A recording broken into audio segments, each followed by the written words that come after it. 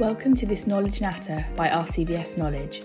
Here we have friendly and informal discussions with our Knowledge Award champions and those who are empowered by quality improvement in their work. Whether you're a veterinary surgeon, veterinary nurse, receptionist or member of management, quality improvement will and can positively impact your everyday life. Listen and be inspired. Hi everyone. Today I'm going to talk to some of our winners from the Antimicrobial Stewardship Knowledge Awards, which is very exciting and a subject that's so relevant to all of us. So I'm going to talk to Paul Stanley and Emily Parr. Paul is a vet and head of QI at White Lodge Vets, and Emily is the head vet at White Lodge Vets in Exmouth in Devon. Hi, Paul and Emily. Hi. Hello. Hi. So how did you get involved in running an antimicrobial stewardship project in the first place? So it all started really at a vets meeting, and we were going through the BSADA Protect Me poster, which, if you haven't seen it, is a poster where you can go through as a practice and select what antibiotics you can use or not for which relevant sort of conditions. It's sort of a very good resource, making sure that you're not using protected antibiotics and things like that. And we got onto the subject of cat bite abscesses, and we'd all heard before, essentially, from either at university or colleagues or at CPD, that we don't need to use antibiotics for them, but we never really been brave enough, essentially, not to use them. So we went away and we had a look to see if there was any available sort of papers or information to sort of give us confidence, and we didn't find anything really. So we made a conscious step as a team to try and see if we could prove it to ourselves, which is very scary. But then it's sort of set up in discussion, trying to figure out a way that we could audit it and make sure that we keep animal welfare at the forefront, but also see if we don't have to use antibiotics to clear up those cat bite abscesses. And it was quite scary, but also quite slightly exciting to be involved in. But certainly at the beginning, before we had some results, it was a bit of backing each other up and sort of a bit of a time. But it was something that, in the end, I'm sure, as we'll discuss, it had some great results, and we massively managed to reduce our antibiotic usage. But it was conversation really off the back of that, really, that got us involved in it. Great. I mean, being a bit of a dinosaur vet myself, I've obviously used antibiotics in cat bite abscesses, and so I think, yes, you were very brave to take that step to actually believe that you could do that. So, Emily, what was the aim of the project? So really the aim was to give confidence to our vets in our practice, but then in other practices as well, that you can follow the Protect Me guidelines and really that you can do that through clinical audit as well, so to back up your results, so that you know that actually you are following best practice, and you can prove that through audit. But it was also more broadly sort of to open a discussion within the practice about One Health approach and focus on our antibiotic prescribing culture. And so really, I suppose our broader aim was to change the prescribing culture across the practice, starting with cat bite abscesses, sort of adopting a more case-by-case approach, and then sort of giving confidence to our peers to use the up-to-date clinical guidelines and only use antibiotics where absolutely necessary. Well, that's music to my ears, being a huge fan of clinical audit, that you actually use clinical audit to check what you were doing in your own practice and if it was working or not, and using guidelines. But that was your theory, but how did you actually carry out the project? So essentially what we did is we used some of the audit templates that are available. I know there are plenty available on the RCVS Knowledge website as well, to essentially come up with a plan that everyone could follow so they knew what they were doing. And certainly we did it as a team to come up with the inclusion criteria, so everyone was on board, particularly with something like this where it's taking a big step not to use the antibiotics. You need to make sure that people are comfortable with what they're doing. We're also quite lucky. We're a CVS practice, and we had access to other people in the company that we could email and say, look, we're trying to do this, can you help us, because we have a lot of ideas, but at the end of the day, we want to do lots of exciting things, but we don't actually fully know what we're doing. So thankfully there were a lot of people that we could speak to. In terms of the inclusion criteria really for the cat bite abscesses. We came up with a template that would automatically come on the practice management system when you typed it. So you type it through letters, and then a checklist would come up essentially, so everyone knew they was on board. And essentially we decided that it would be that if the cat wasn't pyrexic, and we decided on a weird cut-off point, but this is what everyone was comfortable on, which was 39.4 degrees and above was considered pyrexic. If cellulitis was present as well, or if there's any underlying health conditions, these would be reasons that we might consider giving antibiotics. Anything else, we decided just to essentially lance and flush, send home on obviously pain relief, and either they were cleaned, often with Hibby, or sort of sometimes just salty water if owners didn't want to do that. And then they were made sure that they were rechecked within sort of a week's time with a nurse, free of charge. The owners were obviously told everything that's going on. We tried to communicate the results with them as they went along to get them on board, but we also used the BSAVA no prescription required forms to also give that extra bit of information to the owners, encourage them if they had any concerns or questions to come back sooner. This made it quite standardised so everyone could follow it.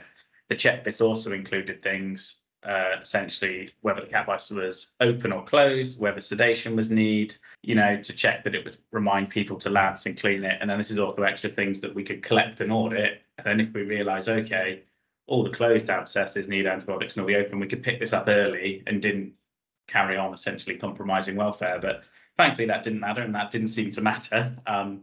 But it just made it standardised across all the vets. And we were quite fortunate that talking to our sister practice, Brandon Styles, in Exmouth, they followed the same audit. And then I got speaking to other people in the company, and another vet's practice joined as well. And having a standardised audit, everyone knew what they were doing, and they could, follow it quite reliably to sort of also make the results more relevant. Because if we're all doing different things, then we wouldn't be able to sort of really put much emphasis on the results, because we wouldn't know exactly what was going on. That's excellent. So you get your own results, but then if other practices are doing it, you can eventually get some benchmark results. Yes. And you can all compare to a benchmark. Now, you said that everyone was on board in the team, but were they all? Was the problem getting any of the vets on board? I think initially there was a bit of people worried. I don't think they didn't want to be on board, because the first thing we did was we held a vet meeting, and we discussed the Protect Me poster. We agreed on the project as a team, that we were all going to be brave and in it together. And yes, some of the vets were very worried, but we supported each other. So if there was a vet consulting and a cat turned up with a cat bite and there was an abscess, they'd go and chat to another vet, and together they'd say, no, you don't need to give it antibiotics. We've decided that together. So it was very much a team effort. And I think because we developed the audit with the involvement of the staff, the clinical staff, right from the word go, and vets and nurses, that really encouraged participation, really. And we had posters in each of the clinical rooms to remind the vets about the audit, and Paul kept giving the results out as they were sort of coming through, so that it stayed relevant and everyone sort of stayed on board. So yeah, I think keeping everybody involved at every stage meant that we had complete buy-in from the whole team. That's brilliant. So it was the communication and involving everybody, so everybody knew what was happening. Nobody thought something was going on they didn't really understand. That sounds brilliant. And you said the vets and nurses. Did you get the reception team involved too? Go on, Paul. So they were aware of everything that was involved. Everyone was involved in the meeting in regards to that, but the reception knew that the routine would be, if it's a cat bite abscess, they'd be sent out, they see the notes, they come back in a week's time to have a free check with a nurse. So they were aware, but I think with the clients, because we were ourselves quite scared, we're so invested, we said, look, any problems, call us. We don't mind, we're happy to see them again and check it over. And to be honest, I think the owners just really appreciated the sitting down, talking through why you're doing it, but also they did appreciate the free sort of re-exam as well. I think part of the uptake helped that the owner was at no loss, if you see what I mean. because technically they were saving money because they weren't having antibiotics, but also they didn't have to worry about the cost of a re-exam, which one thing in the audit is we wanted to make sure is that the cheaper option necessarily wasn't just antibiotics because they were avoiding. We wanted to remove any cost bias. And do you know what? The owners were really on board. A lot of them actually pointed out the poster in the consult room and wanted to discuss about it. And I was pleasantly surprised, actually. I thought there would be a lot more resistance from clients, but I think because of the way things are in the media, they're a lot more aware of it. They're certainly very keen to not have antibiotics if needed, and particularly if you're incentivizing it, come back, it's free of charge, don't worry, and then we'll just do it. They were a lot more on board. And I'd say since we've done it, to be honest, I've been challenged by a few clients on cases that definitely need antibiotics traditionally, which always makes to an awkward conversation. It's like, no, please take this. I wouldn't give it if you didn't need it. Yeah, that's why I asked you about the receptionists, because I think they're the ones who might have got the backlash a little bit from clients, because often people will come out the consult room having been quite polite and so on with the vet, and then start saying to the receptionist, I can't understand why they didn't do this and that. So that's really interesting, and I loved your poster idea. Yeah, I was also going to say that actually we include our reception team in our QI meetings. So obviously this was something that was discussed at our clinical vet meetings, but we discussed it very much during our QI.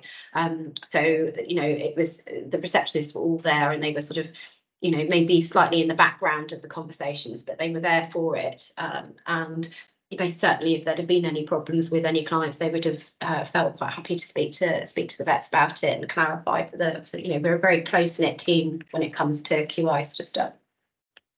Excellent, because it is a whole team effort, isn't it, QI? It is, yeah.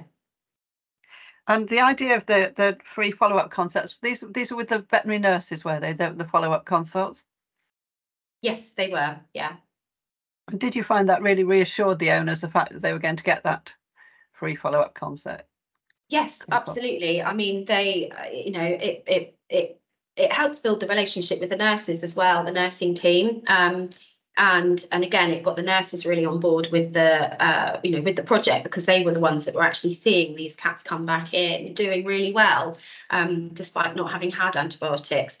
So yes, I think just more generally, I think that helped build the relationship with nurses and the nurses again with the vets too. Excellent. And the poster, tell me about the poster you had in the consult room. So the poster was the best bit of the audit for me. It was very fun. So we had a picture in each consult room of Keith, who is Paul's very naughty cat, who is constantly fighting other cats in the neighbourhood. And on the poster, there's a speech bubble from Keith that says, I don't need antibiotics, I'm just a naughty boy. And the clients thought that was absolutely brilliant. And it certainly, made the vets and nurses laugh. And it was there as sort of lightened the project, because these things can be a little bit serious, but it was absolutely brilliant. It was a stroke of genius from Paul.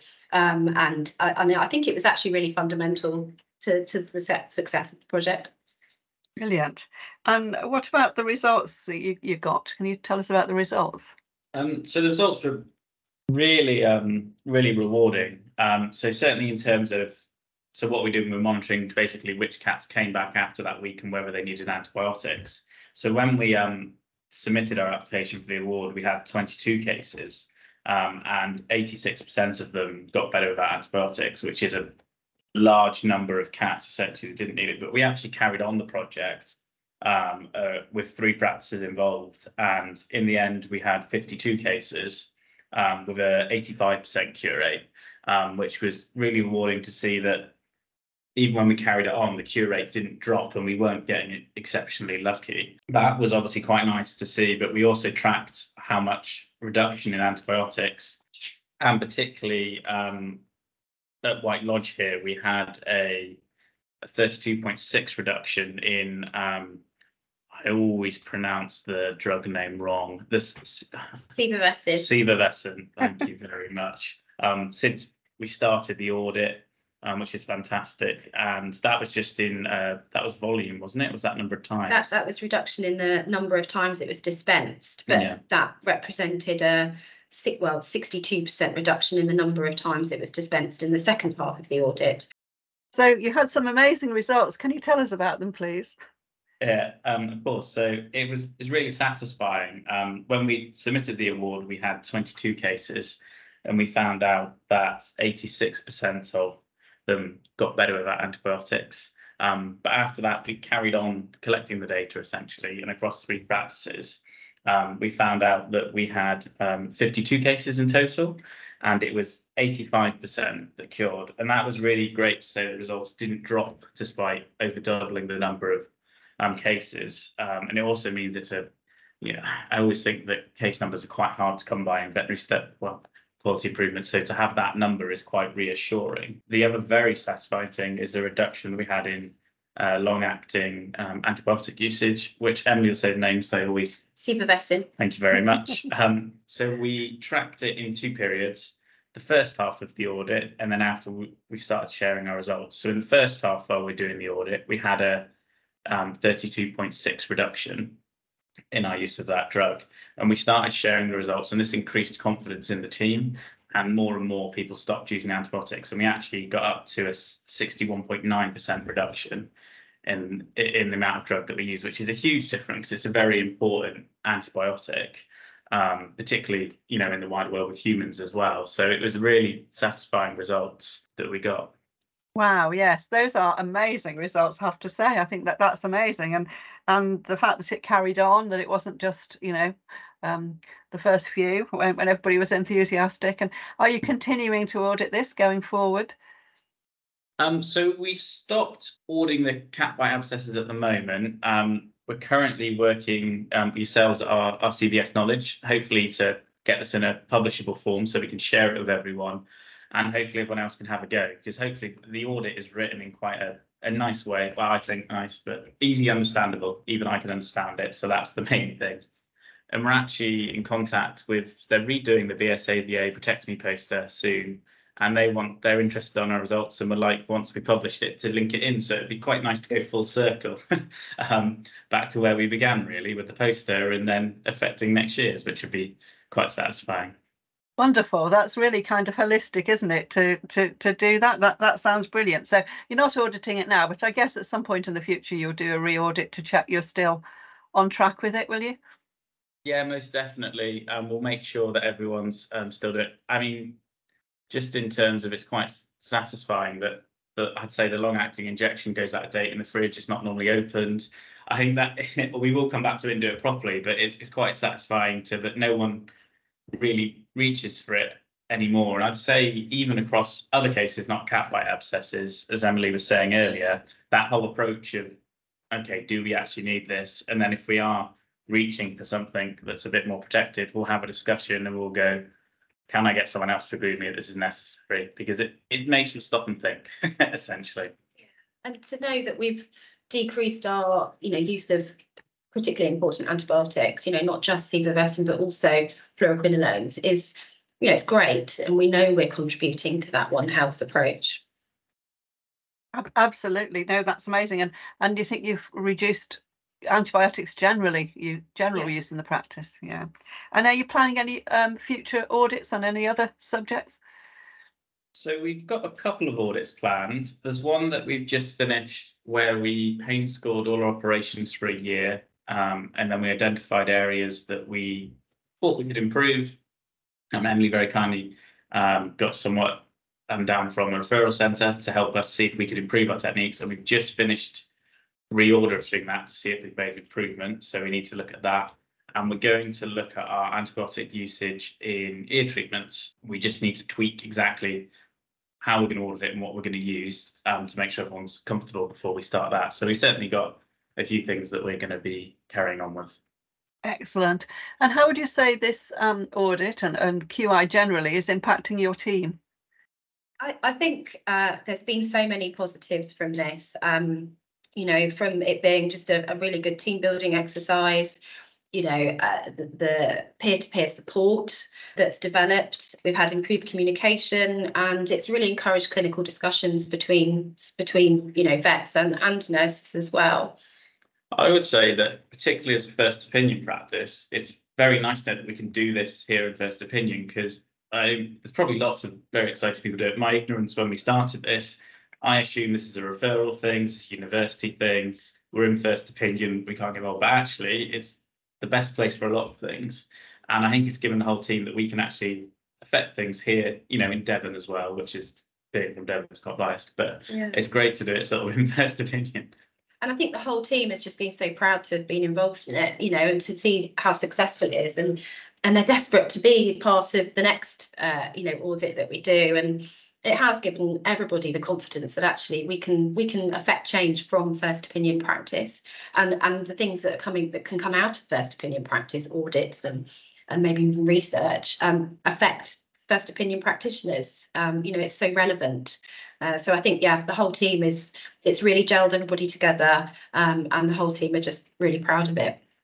Excellent. No, I think it's a brilliant example of how first opinion practice can get involved in these things. And I absolutely agree that first opinion practice is where this should be happening. GP practice is where these things should be happening, because that's what the majority of us spend our careers doing. And that's most of the client interactions are in first opinion practice. So fantastic. So I think that your audit is amazing and your results are amazing and just really inspiring.